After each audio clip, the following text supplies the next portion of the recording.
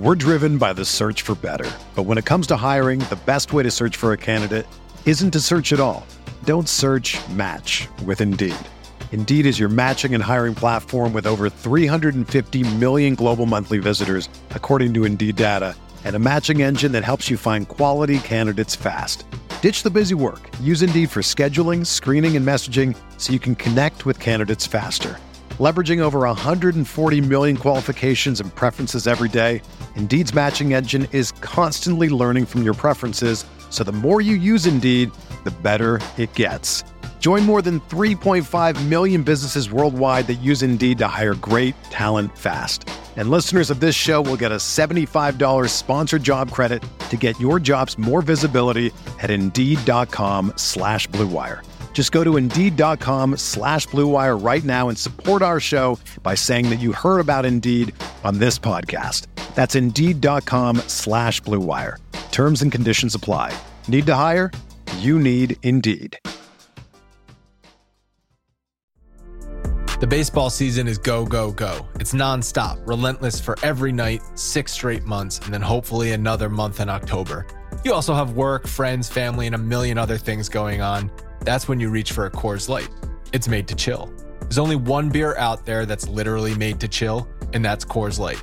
I mean, the mountains on the bottles and cans even turn blue when your beer is cold. Is there anything better than opening up your refrigerator after a long day, seeing that icy cold Coors Light can or bottle in your fridge? The answer is no. There's nothing better. That's why when it's time to chill, you choose Coors Light. It's mountain cold refreshment made to chill. Coors Light is the one I choose when I need to unwind. So that's why when you want to hit reset, reach for a beer that's made to chill. Get Coors Light in the new look delivered straight to your door with Drizzly or Instacart. Coors Brewing Company, Golden, Colorado. And as always, celebrate. We are breaking down all aspects of Yankee baseball. This is the Bronx Pinstripe Show with your hosts, Andrew Rotondi and Scott Reinen. Let's go.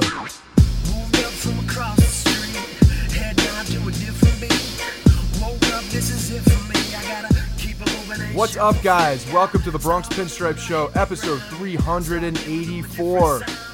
I have just come back, literally, we are hours removed from me walking in the door from Andrew's wedding. Andrew is predisposed at the moment for whatever reason, wedding hangovers, doing things that he needs to do for the wedding. I don't know what's happening, but Andrew is not here.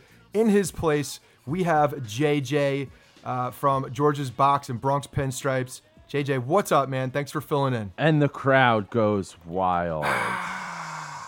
Dude, it's good to be here. Congratulations to Andrew. Good for you. It looked like great weather. It looked like I wanted to make...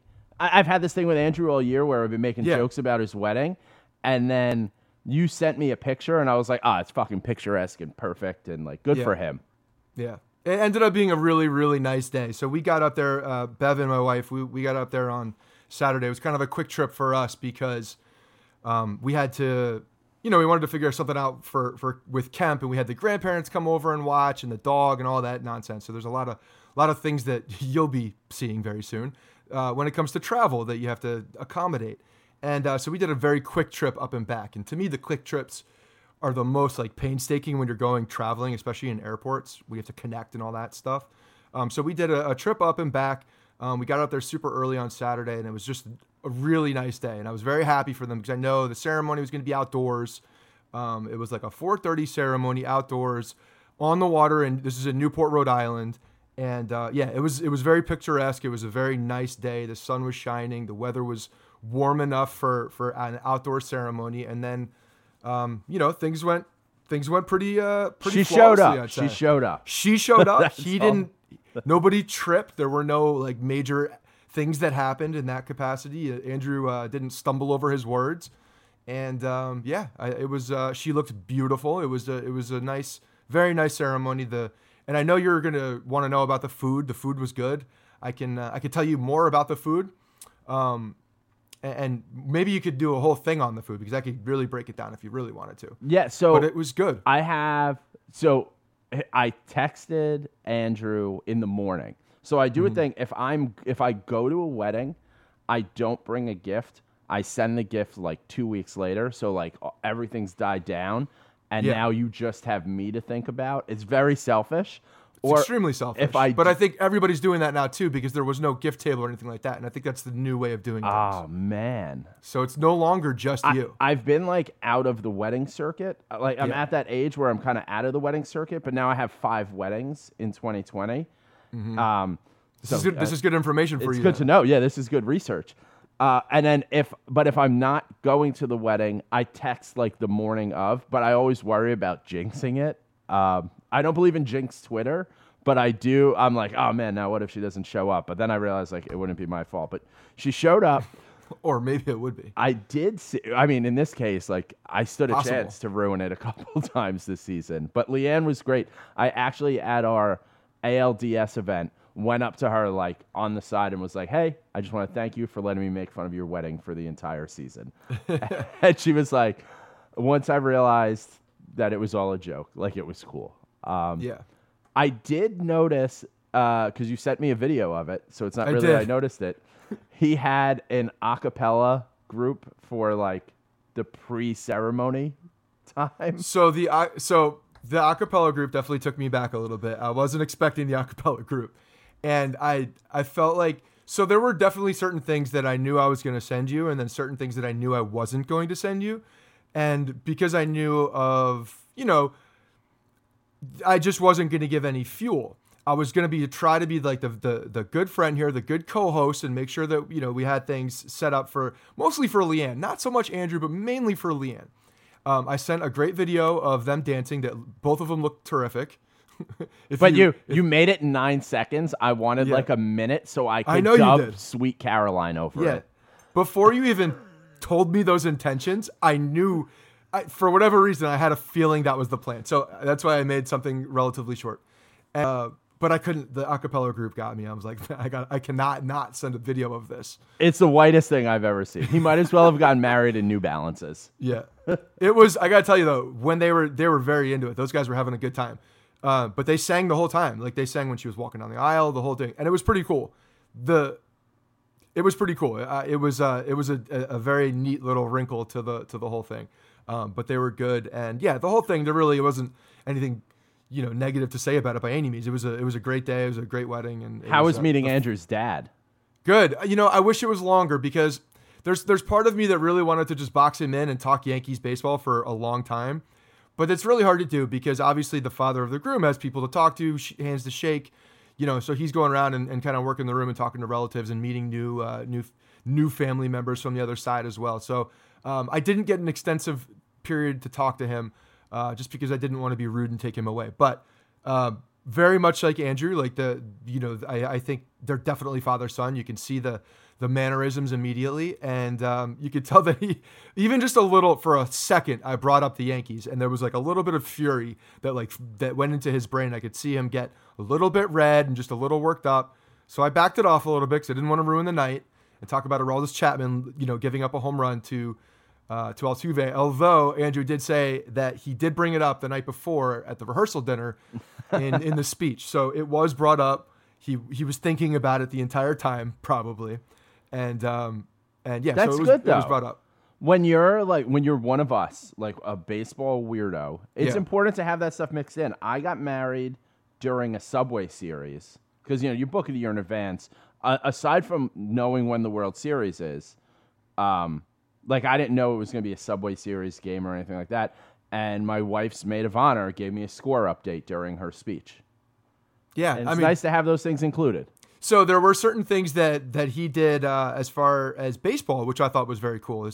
So when you walk into the room and you're looking for your table or whatnot, they had all the tables set up for bases, or I'm sorry, for positions on a baseball field. So that was cool. Andrew had cufflinks for the wedding of a Didi Gregorius ball in play. I have cufflinks like that, but it's Ivan Nova from like the second game at the stadium. And it's like, oh, this stinks. Yeah. It was good. I mean, it ended up being, he said, I was like, do you know what the ball was? Was it a home run ball? No. It was a ground out to shortstop. I was like, okay, well, he advanced the runners. He did something. Probably not the shortstop. Maybe it was what base were you? Or what position were you? So this was something that we looked around at the table. I was with some of his friends and a few cousins at the table, and we're like, "Was this a shot? Is this a shot?" Because we were put in left field. Oh. Although outfield, if you look at what is the hardest position in the outfield at Yankee Stadium, one could argue that it's left field. I mean, I would just think from a 205 standpoint, you'd get right field. That's true. But no, we got left field. And so they had like a long center table with all of the wedding party and dates and such, which I thought was cool. And then tables around that. I don't think I've seen that at a wedding I've been to where they have that like a long I did that master table. It's a cool way to do it. And takes care of all the dates. We had it on both sides. We had like her side, my side. Yeah. Yeah. No, that's cool. So that was good. The music was good. People were dancing the entire time. The food was good. You know, there were options to get a plated dinner and what you wanted ahead of time. What'd you go with? I went with the beef. I went with the steak. And what'd Devin go with? She went with the steak because I did it.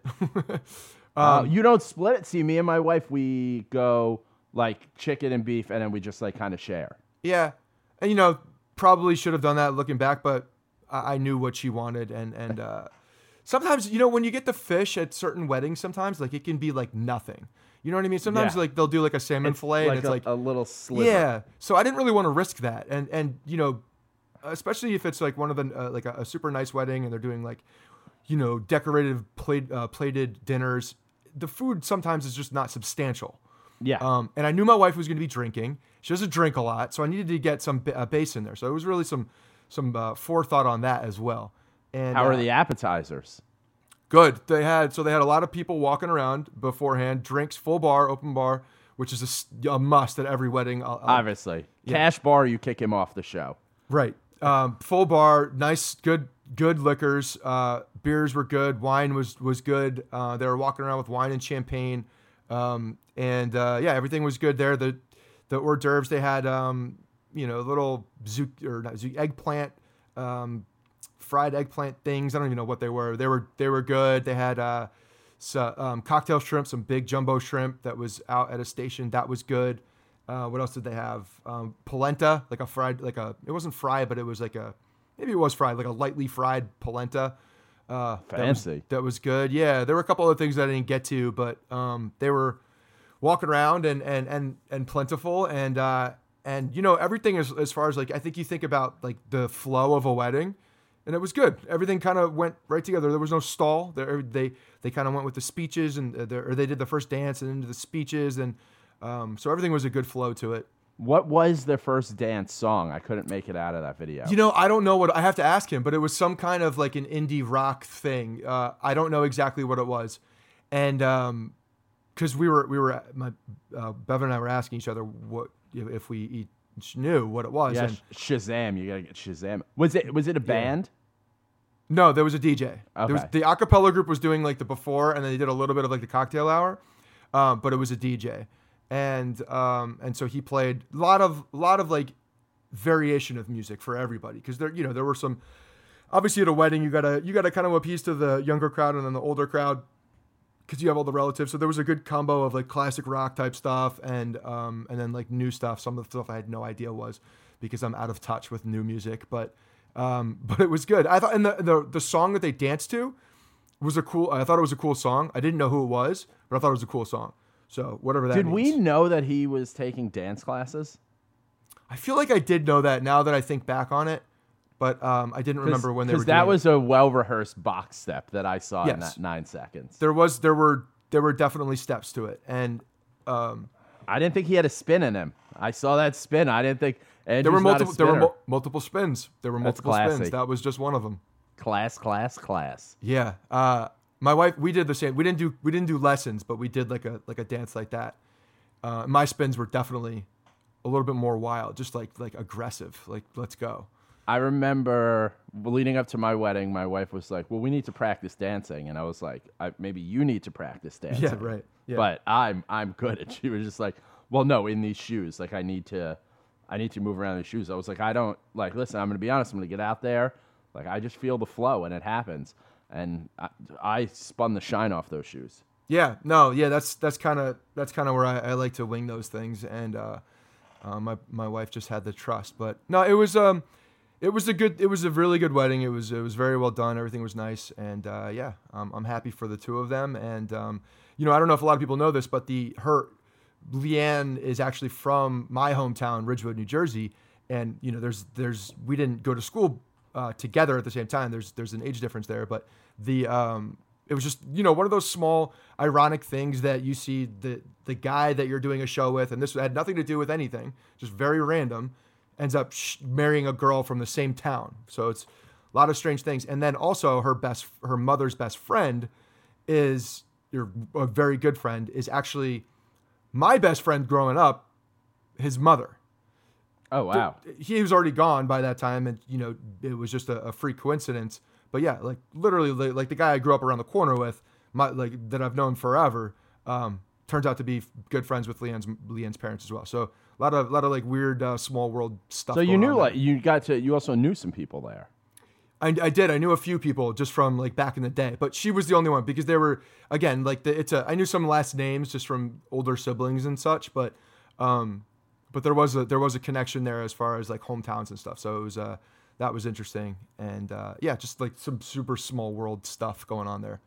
But yeah, overall, I thought it was awesome. It was a really, really nice time, and yeah, we had a great time. I know a lot of people have been asking. We've been spending some time on Andrew's wedding, but a lot of people have been asking about it. They were very intrigued by his dad. I do think that we'll get him on the show at some point. I don't know if Andrew will be able to be the one to do it, but I feel like now that I can make a push to get him on too, because there was we had the face-to-face meeting, and you could see the passion. I could see the passion behind his eyes. Like the guy needs to let it out into a creative and constructive way. And I think this is a perfect way to do it. It might even be better for Andrew to not be involved. Like you get kind of like he could be kind of more measured, or he thinks that he knows what'll get his dad going or not going. Because that's the thing he always says is like, sure, if he's not just fired up, then he knows what not buttons good. to push. But that might not work. It might just be like let Scott get in there and let it fly. Yeah, and take another angle to it. But I do think that's something that we're going to work on the offseason and get this. Maybe if it's even like a pre-recorded thing from him, because I think it's there's good stuff there. It's what the people want. It is what the people want. That's been very clear. It's very clear about that. Let me tell you something else that people need. That's Harry's Razors.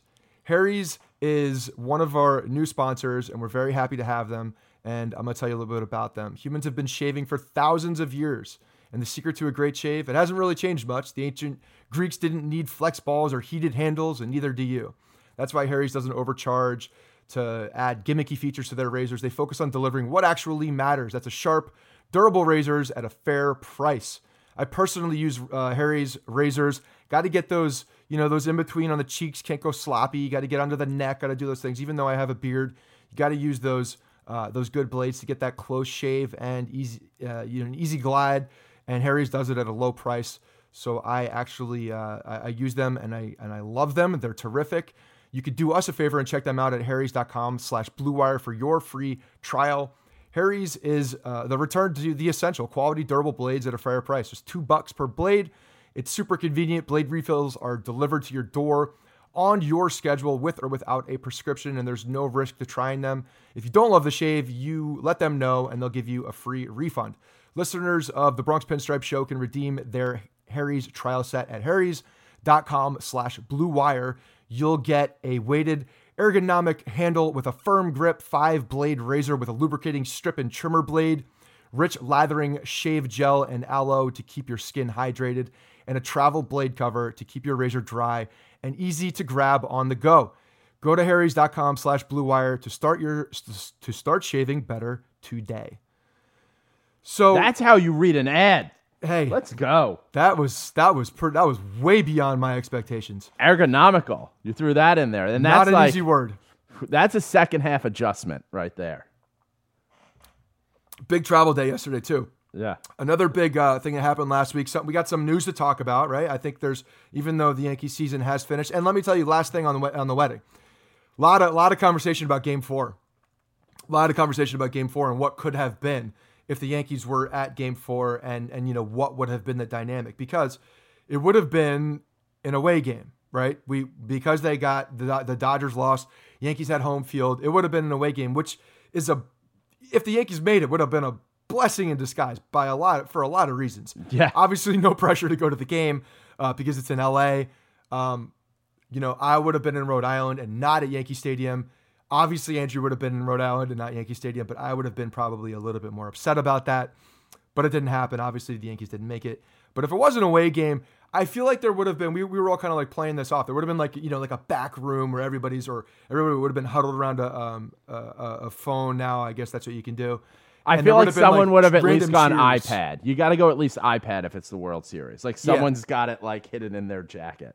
Yeah. And I definitely, I probably would have been the guy bringing an iPad. I definitely have one that would have worked for that. So, but yeah, it would have been interesting. I think it would have been fun too, because you have like the random table going nuts, or just depending on the mood and what's happening, it would have been an interesting dynamic for it. But this past week, there's a couple things. Obviously, the Cashman press conference, which this is something that he does every year.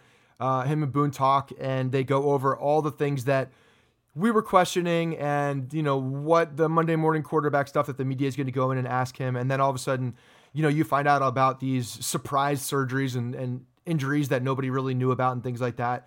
Last year it was Didi with him getting Tommy John.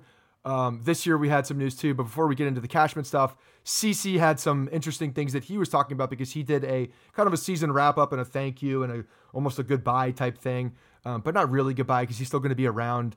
But R2C2, they did that, and he kind of unveiled some interesting things, and I know you took a listen to that show, and he definitely kind of revealed some things that were interesting about his shoulder and his time. I mean, he tore his shoulder totally up.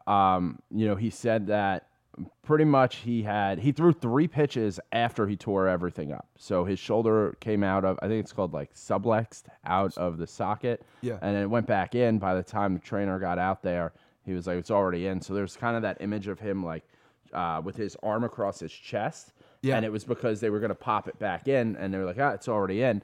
And he tore everything in there. Like everything that you can tear in your shoulder is torn. He said he sleeps like maybe 3 hours a night. And he's not going to get it fixed until December, because he's got some travel plans, for November. And he's not in a rush back. But kind of interesting, he said, once he moved to the bullpen and realized, hey, I can get ready in 10 throws. I could get 3 guys out every couple days. He decided that he was going to come back. Maybe it wasn't going to be at the beginning of the season, but he said, by July, I know I would have been back. And the interesting thing there is he kind of, at first he like let it slip. He was like, I would have gone, to Mint, and then he stopped. He was going to say Minnesota. But then later he said, I could have gone to Oakland and got 3 guys out every day for the A's. And I don't know how much of that is real or how much of that is, you're kind of getting some ratings. This is going to be your big show. Get, some people talking. I mean, obviously we're talking about it. Normally we wouldn't talk about an episode of CC Sabathia's podcast. So it just would have been an interesting what if, because I think once you go through that retirement tour and the fans kind of deal with it, and you are what you were, the last, couple seasons, I don't know that the Yankees would have had a spot for him. No, there would have been a lot of criticism if they had tried to bring him back, especially in the capacity of a bullpen role, something that he hasn't done before. And, him talking about that's almost like a shot at the bullpen. Like, yeah, this is kind of like, I could do this. Yeah. This is no problem. This is something that, is that a mug with your face on it? And my niece. Oh, and your niece. Okay. All I saw was your face. Yeah. Didn't see the niece. I think I get one of these like every Christmas. Okay. That makes more sense. I thought it was just one with your face on it. You're looking into a mirror. But no, it's super interesting him saying that. I think of like you remember Lethal Weapon with Mel Gibson, where he dislocates the shoulder and then like bangs it against the locker to get it back into place. It's kind of my vision, like what CC would do in between innings. Like if he did it, it wouldn't matter. Like someone like Gardner's gonna like ram his head with a helmet into his shoulder just to get it back into play. Something like that, I could definitely see them doing. Yeah, no, I mean that's what Gardner could have banged his bat on. Yeah, so he didn't get thrown out of games. Yeah, but yeah, it's just an interesting kind of what if. He did say like now that everything's torn, I'm not, I can't come back. I can't go through all that. And, good career. Kind of don't love that he threw that out at the end, though. Yeah, it is whatever. I think it's more of just the competitive spirit and saying that I could do this. He did look like he had some few milkshakes, few more milkshakes normally when he came out for those postseason appearances. That belt was definitely holding up some stuff. Yeah, I wonder what he's going to do now in terms of weight, because you see guys like NFL guys like Jeff Saturday was like huge and he like dropped, and CeCe did lose a bunch of weight a couple years ago and it kind of impacted his pitching. So, he's even said on his podcast, I gained the weight back so that I could. And so whenever, Amber's like, what do you do to that? He's like, someone's got to pay these bills. But, I wonder what his body's going to do next, because I could also see him just be like, I don't even have to do the little bit that I was doing to stay in some kind of a shape for just go on a year binge of eating.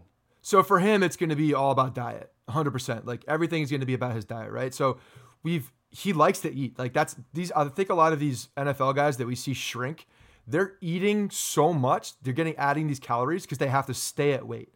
And that's why they're doing that. Whereas CeCe, I don't think has that problem. I think he just goes about his normal business and then it's there. You know what I mean? Like, I feel like that's just part of his natural makeup. That could be very wrong, but just looking at it, I know a lot of these NFL guys have to add like insane amount of calories just because they're lifting a lot more and they're doing a lot of these things and they burn calories. So they have to add more to it.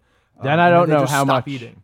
Then I don't know how much I want him around the team then, because like I listened when he had like Dellen on and all they were talking about was eating. I don't want him.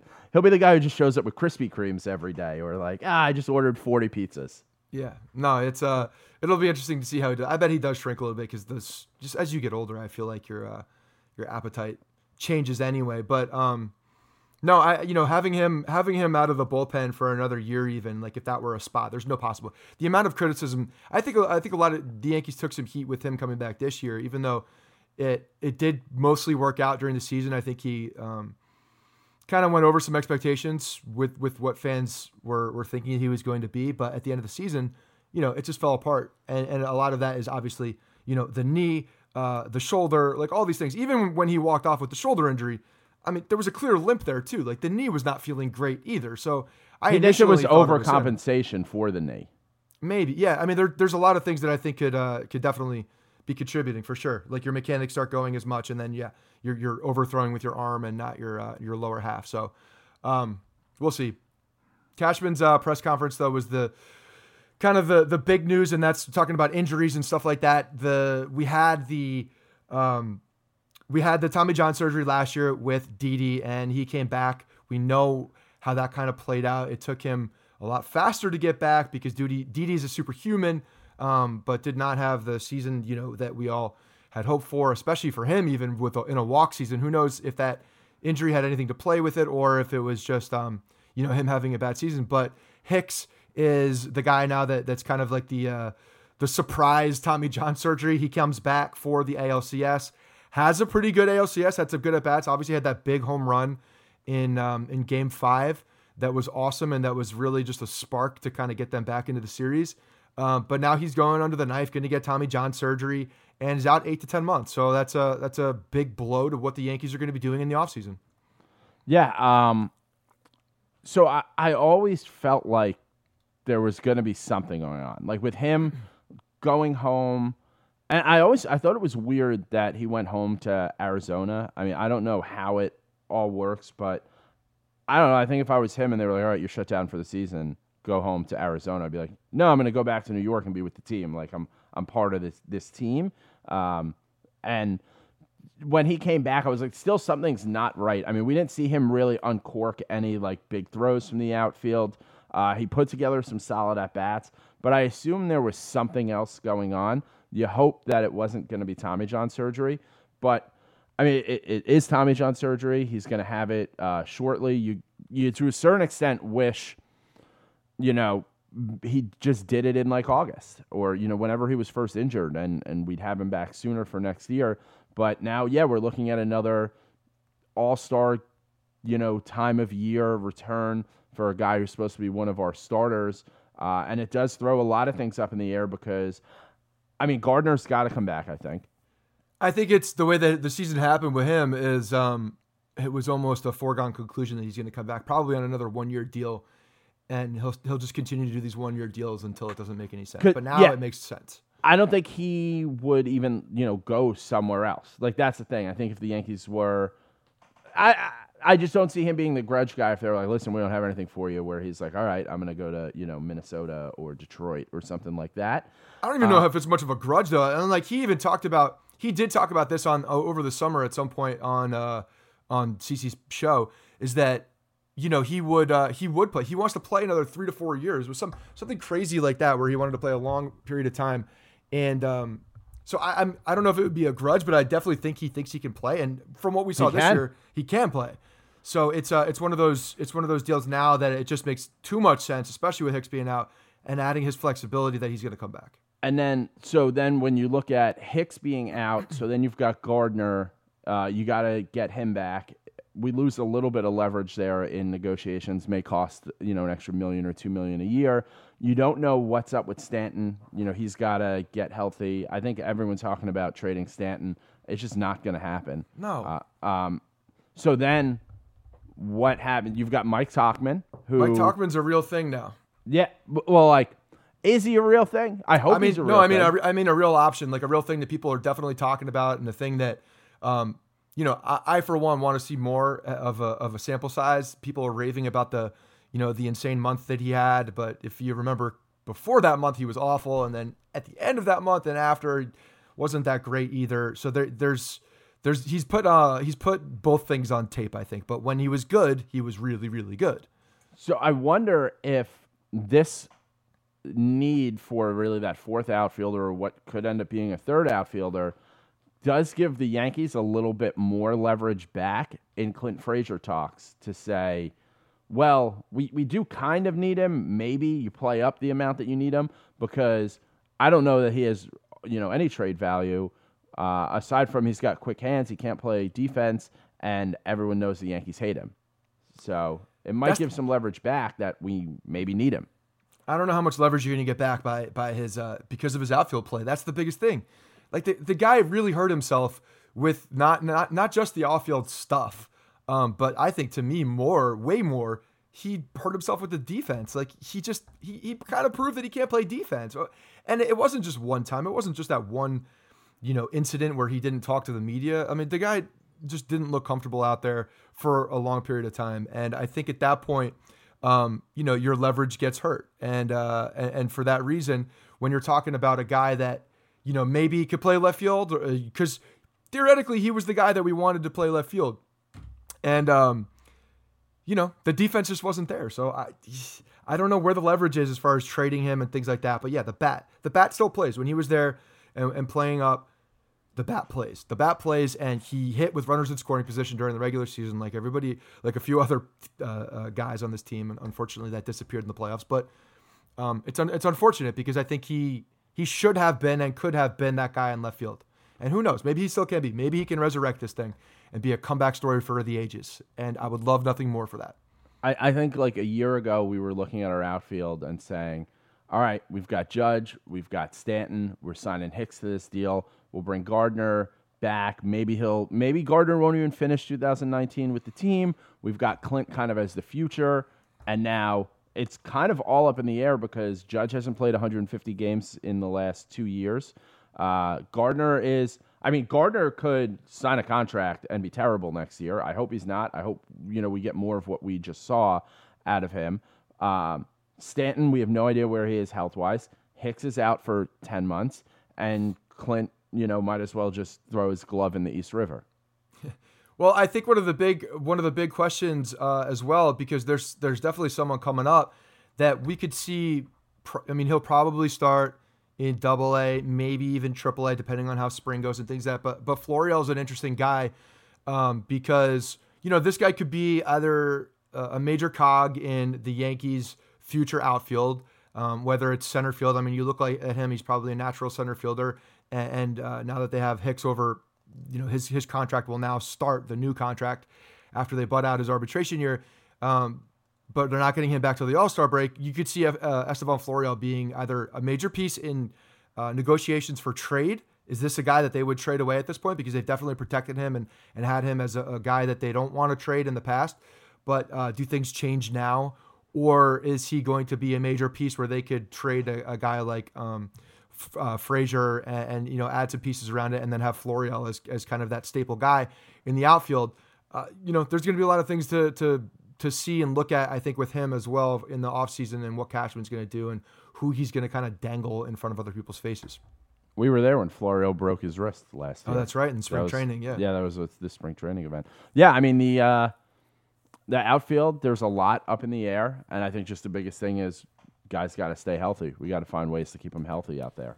So a couple other injuries that that Cashman was touching on. Voit, possibly if he were totally healthy, could have been an upgrade on DH. And again, like I said, there's a lot of Monday morning quarterback stuff that's happening right now, and people talking about what could have been and what should have been with that DH spot. Essentially, like that's the big spot you look at because, granted, the whole team, a lot of the team did not hit in the postseason, but when you look at that giant hole that was in the DH spot, like you're looking around and you're saying, well, what could have been better? Because anything would have been better. Stanton was obviously injured.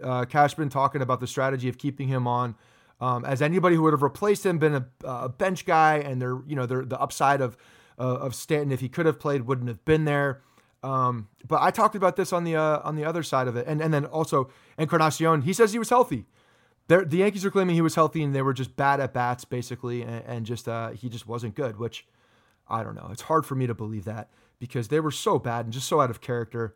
But the way Cashman was talking about it was essentially like having Stanton on the roster and the upside of a healthy Stanton, which he wasn't healthy. So I don't know why we're talking about the upside of that, which is to me talking out of both sides of your mouth. But not having a guy like Mike Ford or Talkman or somebody else in that spot, they would have been on the bench. But if you have an injured guy, then what's the point of that? Maybe a pinch hitter late in the game against some of their strong right-handed pitching could have been an asset like a Mike Ford, and he's done it before, and he's hit home runs in those spots before. So I question that. That was my big question at the end of the day.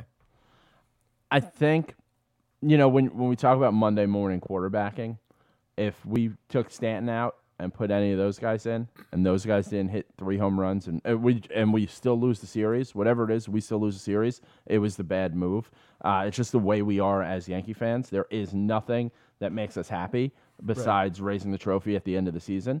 So, I think when you have Stanton and you hope he can put together the at-bats that, we saw him go in game 1. We saw him go to right center field. And when he's driving that ball to right center field, instead of flailing at sliders in the dirt, that's when he's really starting to cook. And all of a sudden, he's injured. Like, I thought after that game 1, he's like, we're about to see this huge ALCS.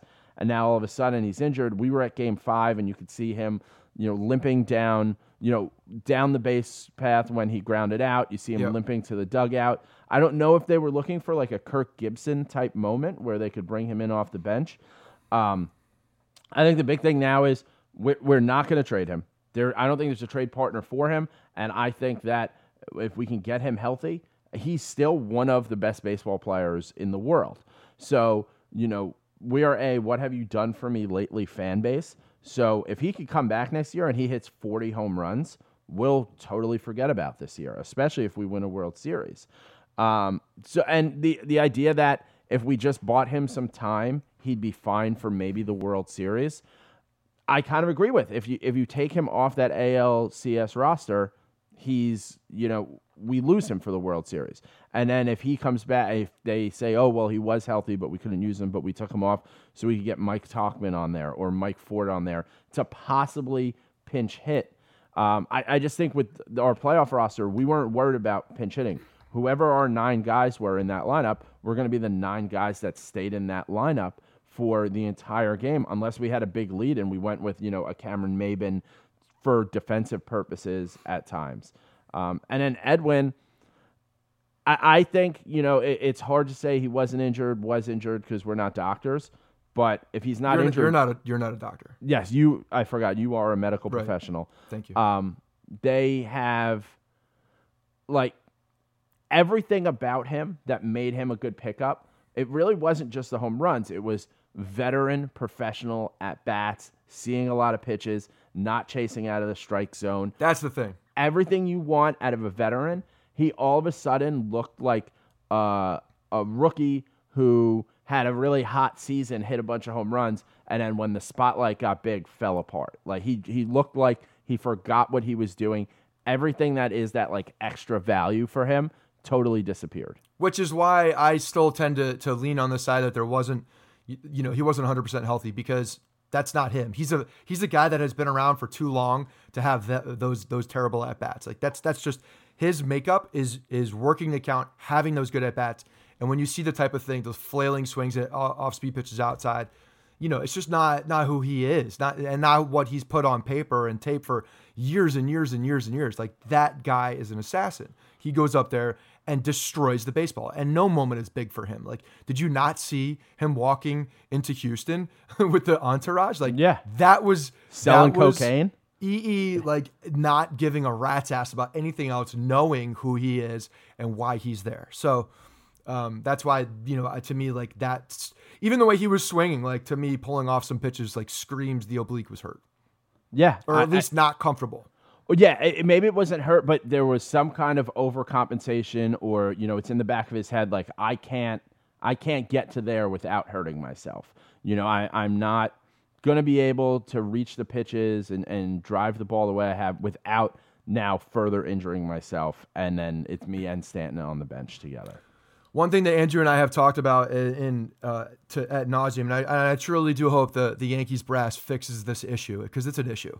When they have these long trips and they're going across country, the fact that these guys are jammed into a plane and have no leg room to stretch out with all the soft tissue injuries and all of these things, they need to have pods so that they can lay out and actually stretch their bodies and get a good night's sleep. And in these pods, they need to have Sleep Number beds. Because if you're doing that, you can make the adjustments, you can have all the things you need to do to have a good night's sleep, to get the rest you need. And we all know sleep is important, but consider someone who's also in the military or a veteran. Imagine how much of a good night's sleep means to them. We're not talking about just ball players, but our military folks. Those guys need sleep. From military heroes to everyday heroes, the new Sleep Number 360 smart bed helps everyone get the proven quality sleep that will change their life. Sleep impacts your creativity, your mood, your patience, your willpower, your at-bats, your physical and mental health. You spend 1/3 of your life asleep. You got to make sure that, according to Sleep Number, the optimum sleep environment is 65 degrees with 65% humidity. We could get that, I think, in a plane in your pod. There's no problems with that. They're the New York Yankees. They can affect the temperature and the climate. At 65 degrees, our bodies remain thermally neutral, meaning they don't have to do anything to create or shed heat. The reasons why Sleep Number is the smartest choice for better sleep and the best choice for you and your significant other is the Sleep Number beds allow you to adjust each side for the ideal firmness. The bed, the 360 smart bed, senses your movement and automatically adjusts to keeping you sleeping comfortable through the night. Experience the smart, effortless comfort of the Sleep Number 360 smart bed. During the Veterans Day sale, save $1,000 on the new Sleep Number 360 special edition smart bed, now only $17.99 plus exclusive savings for military and vets. You can only find Sleep Number at one of their 600 Sleep Number stores nationwide. Find one near you at sleepnumber.com/Bronx. I didn't even know we were going into an ad there. That was a great transition. It got a little choppy in the middle, closed strong. Thank you. I need water. That's why my voice almost went down. But like the next thing, so talking about the press conference, and the injuries were obviously a big thing. The big topic of conversation, and we saw some back and forth. We saw it get a little testy, especially with Sweeney and Cashman. But it was talks about the pitching. And, I think so many people have been questioning the strategy and what the Yankees have done in the offseason and how they've attacked these free agent guys, whether it was the offseason or trade deadline, but specifically looking at the guys that are still in the playoffs with Verlander and Cole and Corbin, and what the strategy was to get them. And Cashman kind of went through all of these things and his back and forth. I don't know if you saw the back and forth with him and Sweeney, but it got a little contentious in the sense that like Sweeney was kind of challenging if they truly did go all in or if they did miss on these guys and how Cashman felt about that. But he essentially said that they didn't. He said that they missed because their offers may not have been as strong as the other ones, but they didn't miss by not offering them or by not going after them. He feels like they went after them according to their process. So I've compared this to, so we want to win the World Series. We want to win the World Series every year. I think everyone wants to win the World Series every year. It's really the only thing we accept in New York, whether it's fans, media, whoever you are, that's the only thing that we accept as success.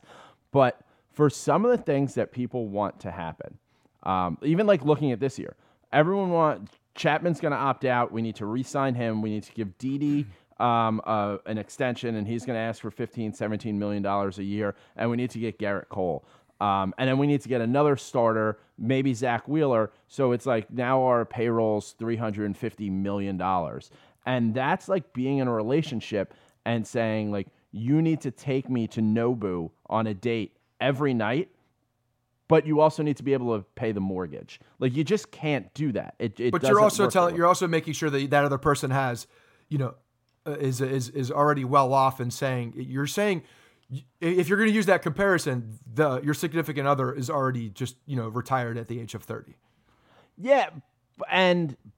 But like at a certain point, like the Yankees are a business. It's .com. It's not .org. We're not giving money away here. They're trying to make money. And yes, they make a lot of money. But when you look at some of the pitchers, like, Verlander, everyone talks about is like, well, why didn't we get him? And it was, 2-3 years ago, we wanted to get under the luxury tax so we could have this big offseason last year and get Manny Machado and Bryce Harper, who we ended up not getting. So, some people are upset about that. I think what people are forgetting is at the end of his time in Detroit, like Justin Verlander was terrible. He was a middle of the road pitcher. He reinvented himself down in Houston, and now he's going to win a Cy Young. But it looked like he was towards the tail end of his career very quickly. Garrett Cole, we made offers to Pittsburgh. Houston made a better offer. When we had that, the farm system that we have, yes, it'd be great to have Garrett Cole on our side this year. But, when Cashman said, it really wasn't our pitching that did us in. It was our hitting. If you could pick 2 times to just add a base hit to that series, you add in game 2, Edwin's on second base, 9th inning, base hit, we win that game. And in game 3, you add a base hit in the first inning when Greinke's got the bases loaded and just walked in a run. We're up now 3-0, and we probably pile it on. We win that series in 5 games. Like, we were 2 base hits away from the World Series. So I understand the idea that, yes, we need the deep pitching. We need guys who can go 7 innings so that Chad Green, by the time we have to use an opener in Game 6 of the ALCS, hasn't already thrown 50-something pitches to the Astros, and give away that element of surprise that the bullpen tends to have. Especially when you're a 2-pitcher guy, a pitch-and-a-half guy, yeah. Yeah, we're 2 hits away from it. We weren't necessarily a 7-inning start away from it. This team, 2018, was better than 2019 was better than 2018. And now we just kind of have to keep the momentum going. I think the Monday morning quarterback is just tough because, like, now we have flexibility to go after a Cole, and we can try to get a Cole at 29, provided the price makes sense. If someone wants to overspend on a guy on a long contract, you can't be mad that we're not signing these guys to the long contracts and at the same time saying we need to cut Ellsbury when we're getting 70% of his salary back on insurance, and we would lose that if we were to cut him. There's a bunch of stuff. Like the Verlander thing, I think a lot of that was motivation as well. I think it was a complacency that had set in Detroit. I mean, that team went absolutely nowhere fast. And I think that there's definitely a real thing when you talk about a revitalization as far as like getting into a new clubhouse. And because the arm talent, I don't think ever went away. Like the guy never really lost anything on his arm.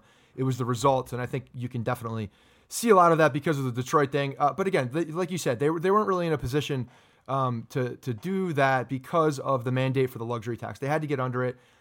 People don't want to hear that, but it's a real thing. They would have been wasting that money on luxury tax penalties rather than trying to allocate it towards players. And it would have been probably a worse down trickle effect than what we had.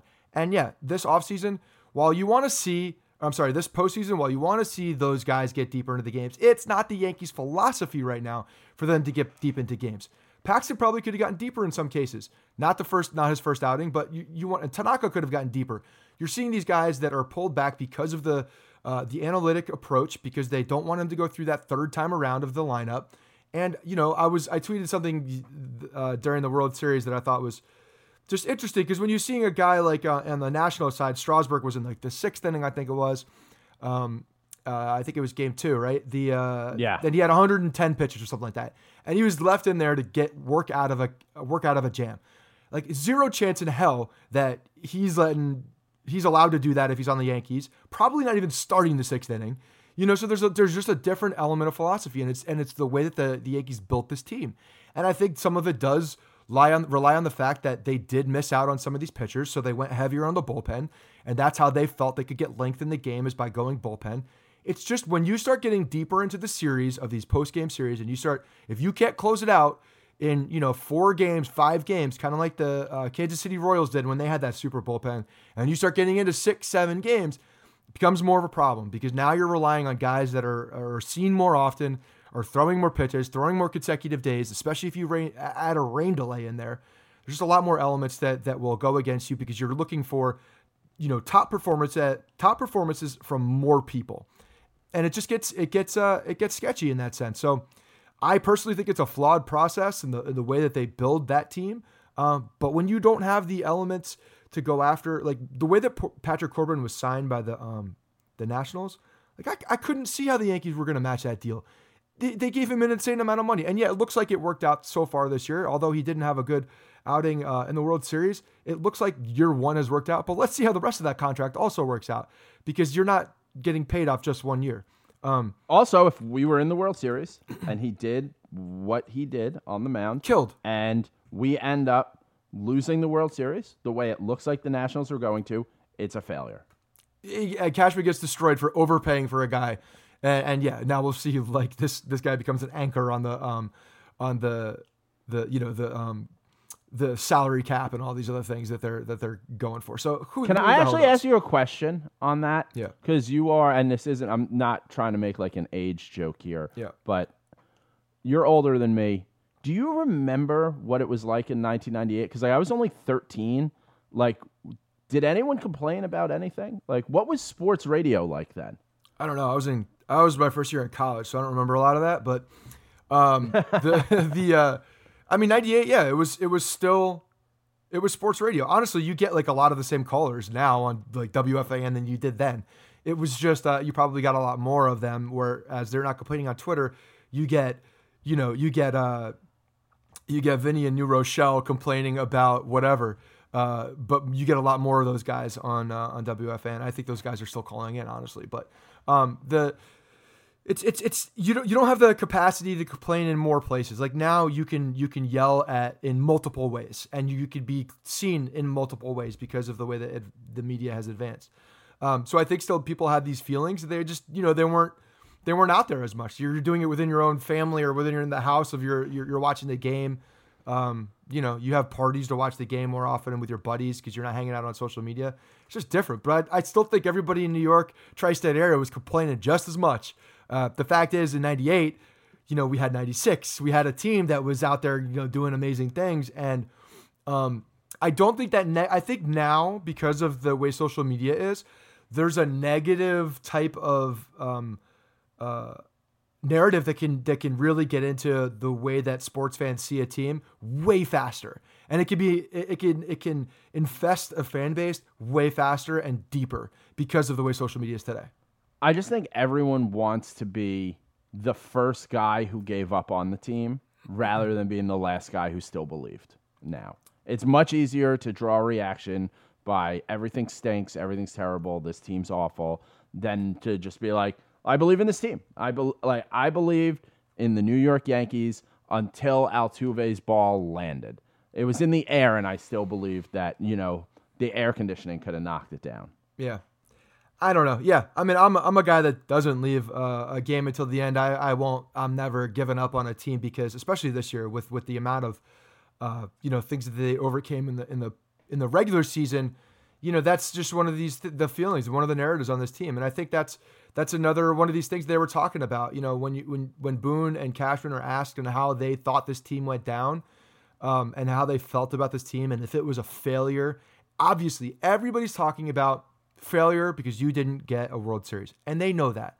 At the end of the day, it wasn't what they achieved. It wasn't what they wanted to achieve, but they felt good about how they went about this season and the fact that this next man up was deployed essentially, and they did the things that they did in the regular season. I think that when you're looking back on the season itself, it was a strong season in the sense that they actually were in a position to compete at the end when their guys were healthy, because it could have gone the other way.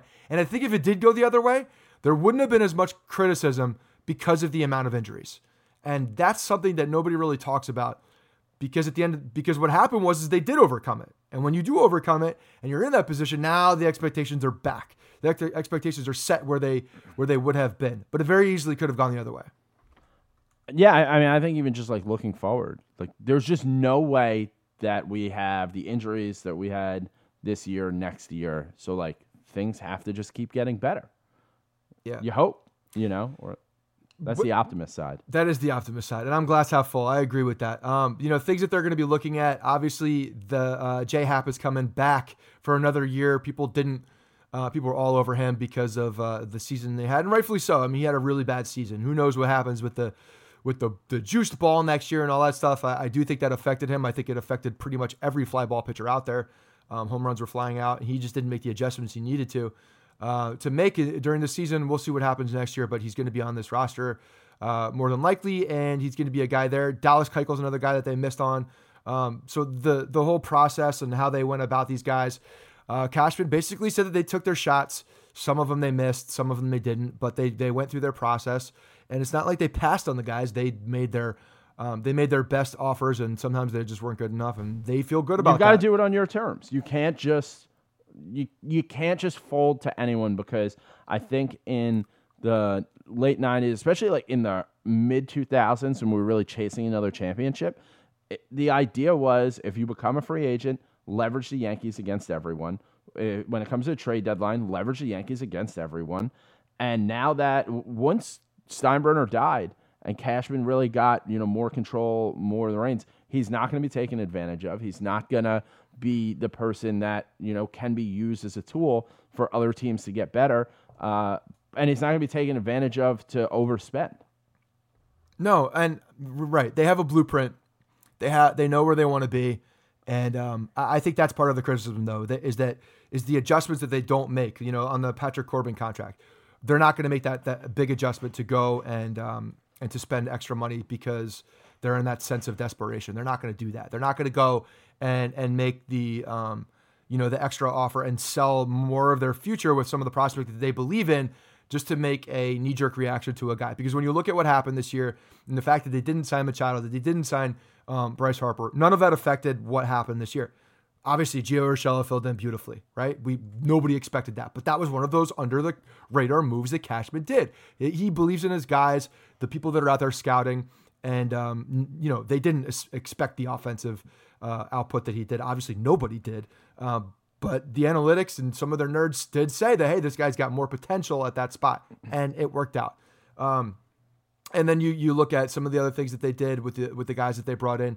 A lot of these things made sense. And even with the pitching, they did get Severino back. It didn't work out totally at the end because, he couldn't get the depth, and nor was he as effective as a guy as we had all hoped. But he was there, and they were in a position to win the game. And I think, like you said earlier, couple hits away, just a couple hits away from making the World Series. And honestly, that is where the whole thing went down is the thing that they were touting all year long and that they were leaning on, and that was runners in scoring position, hitting with 2 outs, failed them in the playoffs, in the ALCS specifically, and unfortunately that was the reason.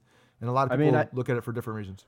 I think when you look at like back to like Verlander and Cole and the opportunities there, we won 103 games, And yes, if we had one of or both of the two best pitchers in baseball, the team would be better. Like, that's all it comes down to. Like, yes, if we had all the best players, we'd be better. If I could dunk, I'd be better at basketball. If I was 6'7", I'd be better at basketball. Yeah. The other thing, it's just one of those things. You could look back and analyze it as much as you can. And I think that, Cash Reed even said also, like, some of the influences, if they had gone out and spent extra money on certain people, then, who knows? Maybe DJ LeMahieu is not a guy that they bring in. Maybe they don't go and get the people that they want that really contributed to, to making this season a regular season success in the sense that they won 103 games and got into a position. Yeah, there's definitely a butterfly effect to those, to making moves a year or 2-3 years ago. Guys, another butterfly effect, if you don't want to get your presents late to your people, if you want to make sure that you are the hero during the holidays, you want to make sure that you get them their gifts in time. The holiday rush is coming. And if you sell stuff online, you better get ready for ShipStation. If you buy things online, ShipStation is a way that people are going to be sending you those gifts. With more people buying online than ever, you have to be able to ship orders out quickly, efficiently, and affordably. But how do you do that and keep track of all those orders or decide which shipping carrier to use or if you're getting the best rates? Luckily, ShipStation can help. With just a few clicks, you'll be managing orders, printing labels, and getting those products out the door and delivered in time for the holidays. That's something that we do. We ship things out using ShipStation for the Bronx Pinstripes. We try to get things out as fast as we possibly can, no matter where you're selling it, whether it's Amazon, Etsy, or your own website. ShipStation brings all of your orders to one simple interface, making them really easy to manage from any device, even from your cell phone. And ShipStation does work with all major carriers, USPS, FedEx, UPS, so you can compare rates and make sure that you're getting the best solution for your customers. They do offer big discounts on shipping costs as well. So, any business can access the same postage discounts that are usually reserved for large future Fortune 500 companies. It's no wonder ShipStation is the number one choice for online sellers.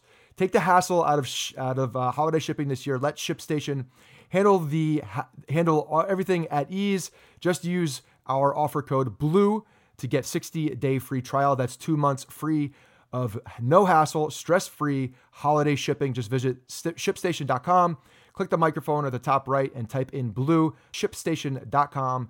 Enter offer code BLUE, ShipStation. Make ship happen. All right. We had some mailbags that we didn't get to last episode, and I want to talk about some of these things because I thought there were some good reactions after the season, so we're going to get into that. First mailbag is from Mike. And again, some of these are a couple weeks old from when the Yankees got knocked out. So these are some raw things that guys are thinking. Hey guys, just wanted to offer some positivity now that I'm sober and a day removed. I will still cherish the great moments from this season and this series. Tanaka's continued postseason mastery, Gleyber's breakout as a clutch October star, Paxton nutting up in Game 5, Hicks dinging the foul pole, the euphoria of DJ's home run. These great moments are erased from history just because we didn't go all the way. For example, some of the most celebrated moments from the Dynasty era came from years we didn't win, including the legendary comebacks in 2001 against Arizona. Even Jeter's Mr. October nickname comes from a series that we lost. There are few things more awesome than watching your team play deep into October. And our guys gave us 2 weeks of thrilling baseball. So remember, that's more than most fans get. And this is from Mike. What do you think about that? What do you think about the moments that might be lost or potentially lost because of the fact that they didn't get to the World Series?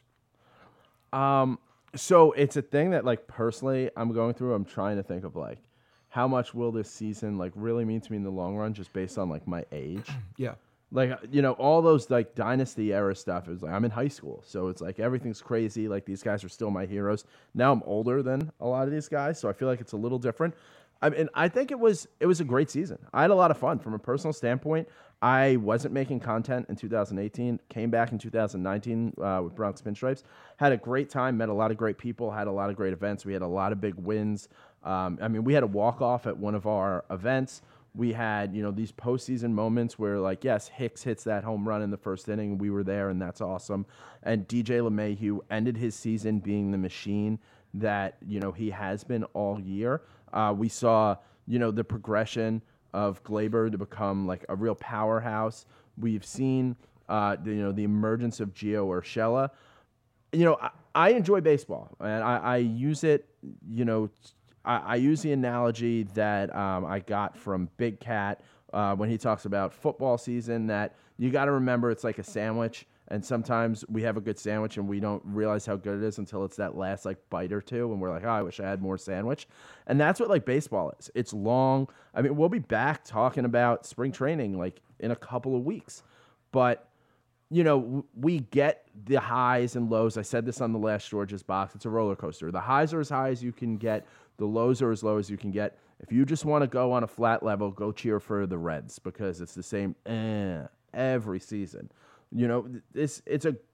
Every day's a great day to be a Yankee fan. This season was a great year to be a Yankee fan.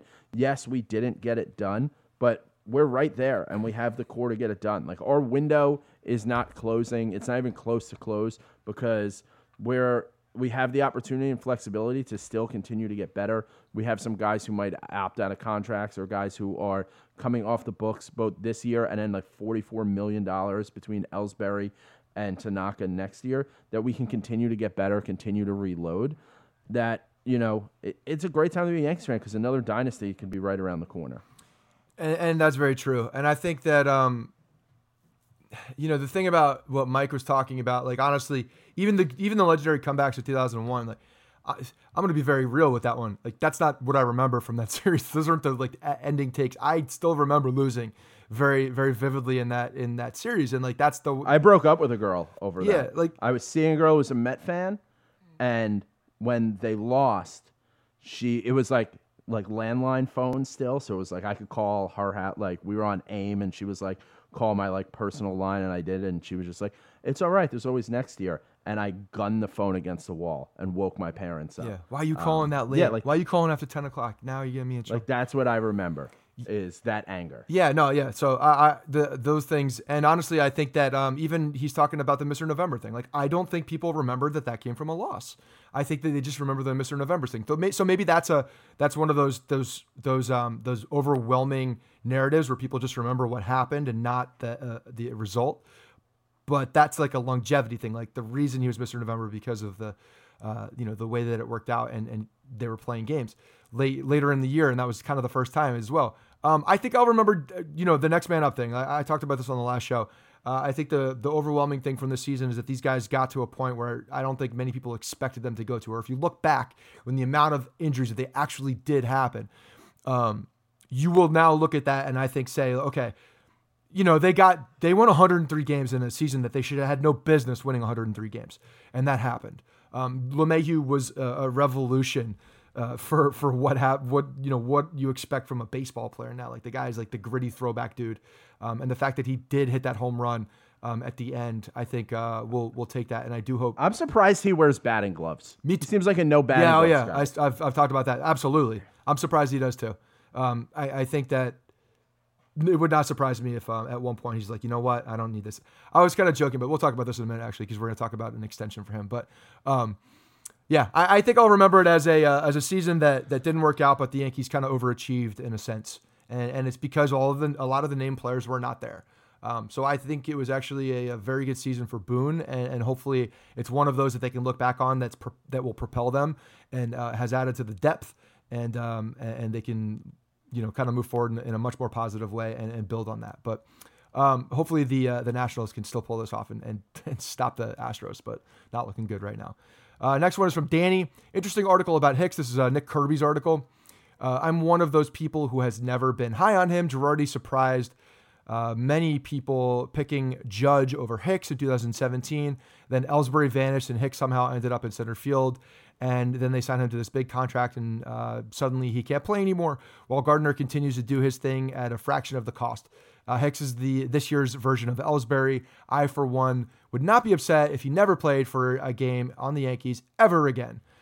Hicks did come into the ALCS cold, 353 OBP with 17 plate appearances, but he also had that big 3-run home run, obviously, in Game 5. So you saw good at-bats when he was in there. Obviously had that big clutch at bat in Game 5 with that 3-run home run. That really was the only thing that was good out of that game, because if you remember after that, Verlander shut down the team, and if they didn't get that home run, probably would have been over at that point. So he did extend it, put themselves in a position. And then the defense, you can't talk anything bad about his defense. He's the best defender on the team, I think, when you're talking about range and things like that. So I don't know. I don't necessarily put it as much as Danny. I think he's an effective player. Problem is the health. Yeah, he can't stay on the field. Very different situation for what Ellsbury is. When you're looking at the AAV compared to Ellsbury, like, it's not a comparison. It's a value contract. If the guy is on the field, he's going to exceed that contract. But that's a huge question mark. I think, 7 years, $70 million is also. I said when we signed him to this extension on George's box that's a contract that if it's not working in like year 5, you can just walk away from. Yeah. You can't walk away from an Ellsbury contract because there's just so much money counting against you. To say that because Hicks had, and he's had like the back problems and stuff, which was questionable even when we signed this contract. But to say that the guy came back and then on a freak throw had needs Tommy John surgery, I never want him in a uniform again.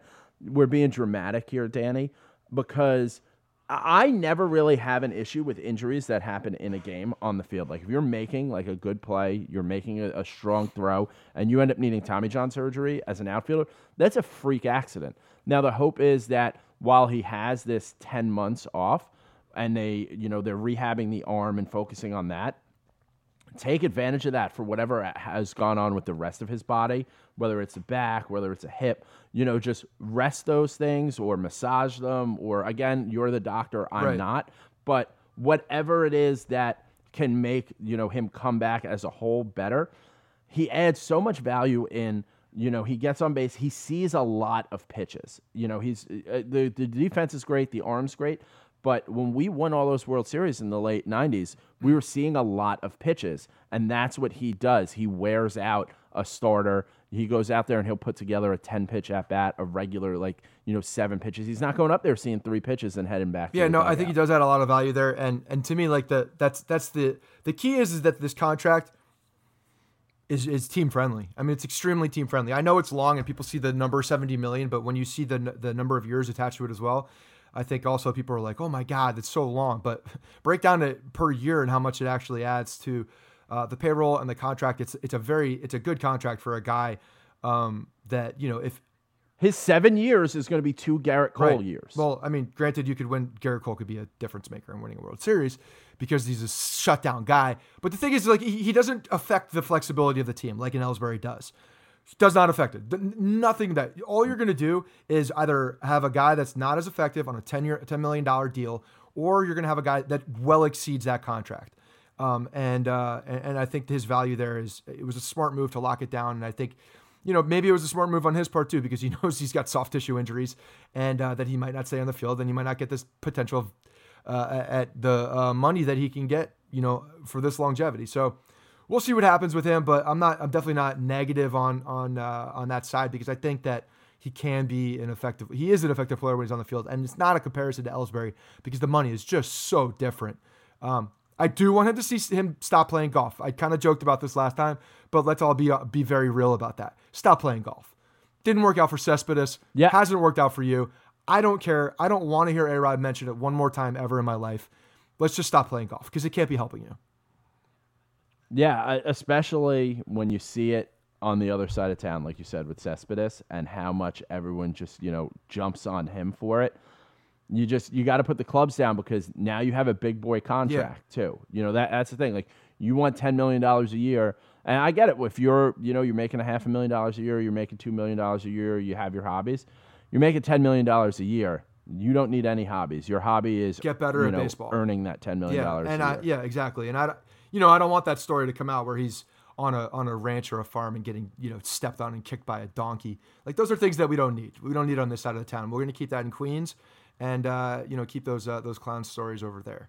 Last one before we wrap up is from Jacob. He's at JS Lobedien, Lobodien. I probably butchered it, but there's your spelling. Interesting question for you guys. Since Glaber is on here, this is more basically from the New York-Houston question with Roflo when he was on with Andrew. Glaber's on here for shortstop. Would you recommend moving on from Didi this offseason, shifting Glaber over, and extending DJ's contract for the next 100 years? So let me kick on this real quick. I think that before this season started, or even in the middle of the season, when we're seeing Didi come back at the fast pace that he did, we're saying Didi's probably going to come back as a Yankee. You should extend him. Like, he's great for this team. He's been a good player. And done everything that you want him to do. I think this year probably put enough shade on that whole situation where now it's definitely not a lock that Didi's coming back. It's probably the most open it's been since this conversation has started. And the fact that LeMahieu is here and that he, is a Gold Glove second baseman, platinum second baseman, and the fact that Glaber is a natural shortstop, this conversation is very real now, and gives them more positioning on what they could do. That being said, I don't think that Didi's going to get a $15 to $17 million contract, kind of like you were alluding to earlier. I don't think he's got the leverage for that right now. I think that you're going to see some lower numbers pop out there. Maybe somebody will overpay, but I just kind of don't see it. And maybe there's a team-friendly thing that we can get going on here and add some more flexibility to the team. But their leverage now is on the Yankee side with Glaber, with LeMahieu, especially if they're able to work out an extension for the next, 2,000 years for DJ LeMahieu. Because I said this in the last show. I say you extend DJ LeMahieu for however long. Make it, if we're talking about real terms, 4 to 5 years. I believe that DJ LeMahieu, part of me is being real, part of me is not being real, but most of me is being real, that he would walk away if he was bad at baseball. He's like, you know what? I don't deserve this contract. I'm going to walk away because I'm not the guy I'm not the guy that I should be right now. And he'll just walk away. You're going to take a man's money, you do a day's work. Like, that kind of guy. That's who I believe DJ LeMahieu is. He's like, you know what? The guy who's underneath me is playing better. I'm going to walk away right now.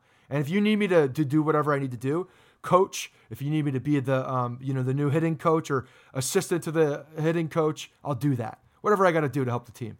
I could see DJ LeMahieu doing that. And I do want LeMahieu being on this team for the next 5 years. I think he's the exact guy I want on this team. But I do think there's enough right now, enough options for the Yankees to really, really consider not re-signing Didi.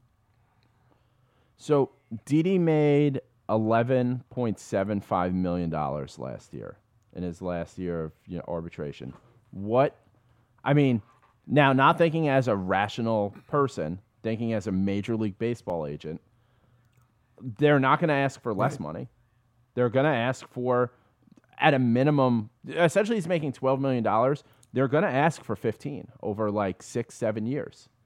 And you've got DJ LeMahieu making $12 million for just one more year. If you have to pick between the two of them, if you have to give someone $15 million for the next handful of years, that person's DJ LeMahieu.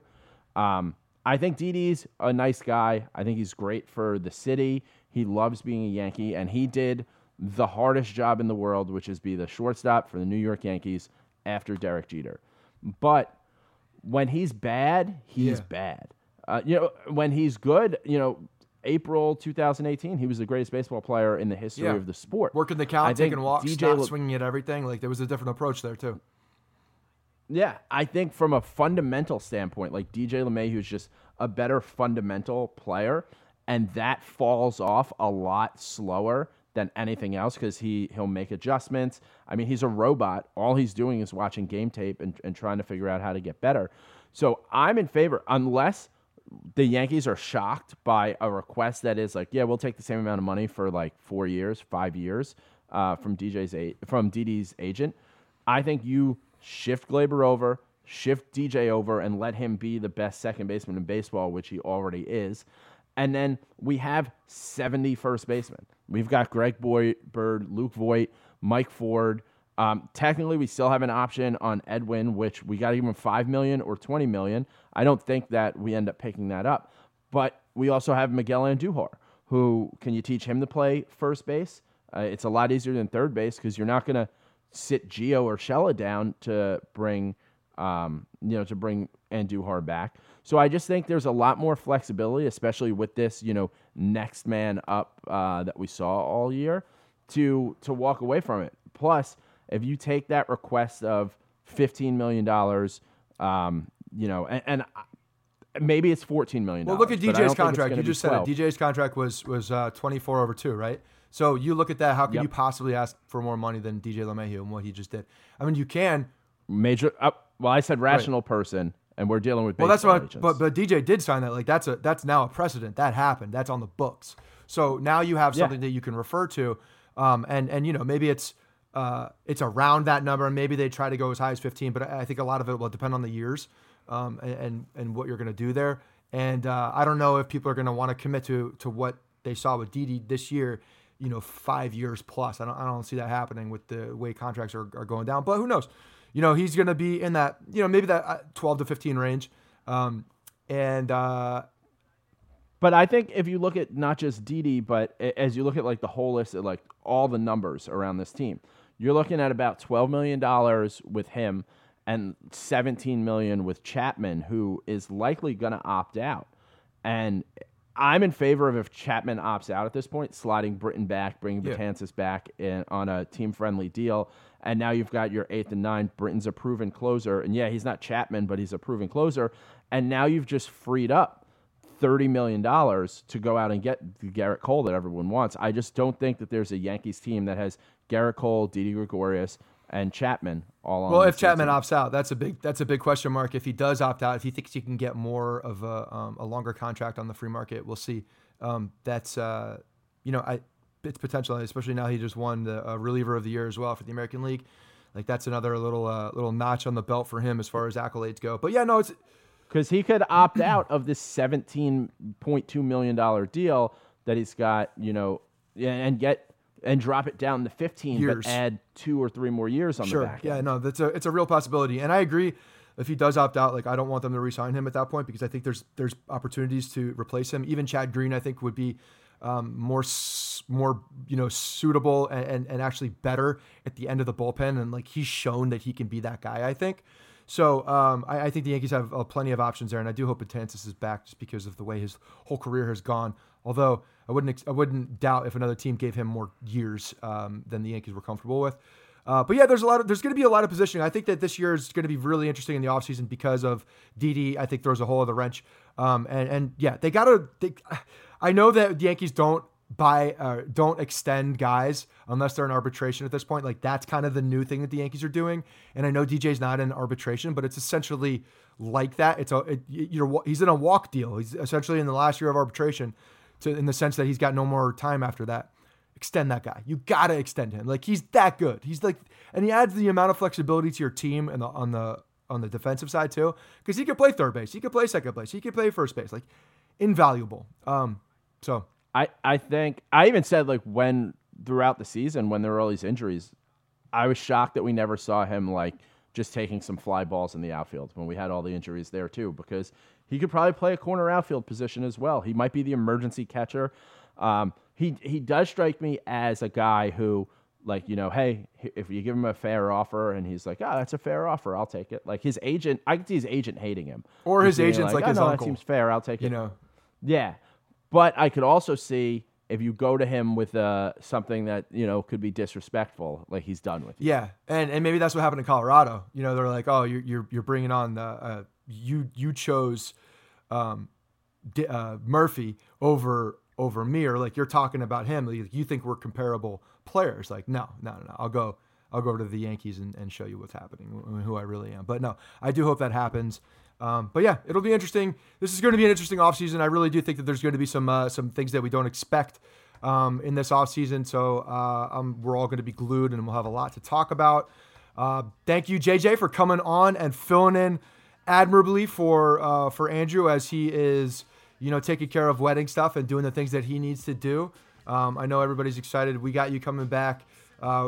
November will be kind of a hiatus for George's Box, but we're coming back with some like awesome new things coming starting in December. So I know I'm excited about that, and I know you are too. Yeah, definitely. Yeah, so follow on Twitter at George's Box Pod. Same on Instagram. Been getting our Instagram on over there. Taking November off. You'll find out why in December. Some very exciting stuff going on. Super excited for the new year after a kind of the first year at Bronx Pinstripes and kind of getting to know like the audience that you and Andrew and like all the other writers have helped build over the years. Everyone's like really welcomed me with open arms, and it just makes me more excited for next year because, you know, we're going to win the World Series in 2020. I just got to plug my own stuff. Follow me on Twitter at JJ from the Bronx. All right, guys, thanks very much, and we will talk to you next week. Hey guys, thanks for listening to the Bronx Pinstripe Show. Make sure you find us on iTunes and subscribe so you can get all new episodes directly onto your phone. If you do like the show, we'd love for you to take a minute and give us a 5-star rating and review in iTunes. It really helps us out and allows us to create more shows. We're on Twitter at Bronx Pinstripes and the same on Facebook. You can always find us there talking Yankee baseball. Thanks again, guys, for your support. Really appreciate it, and go Yankees.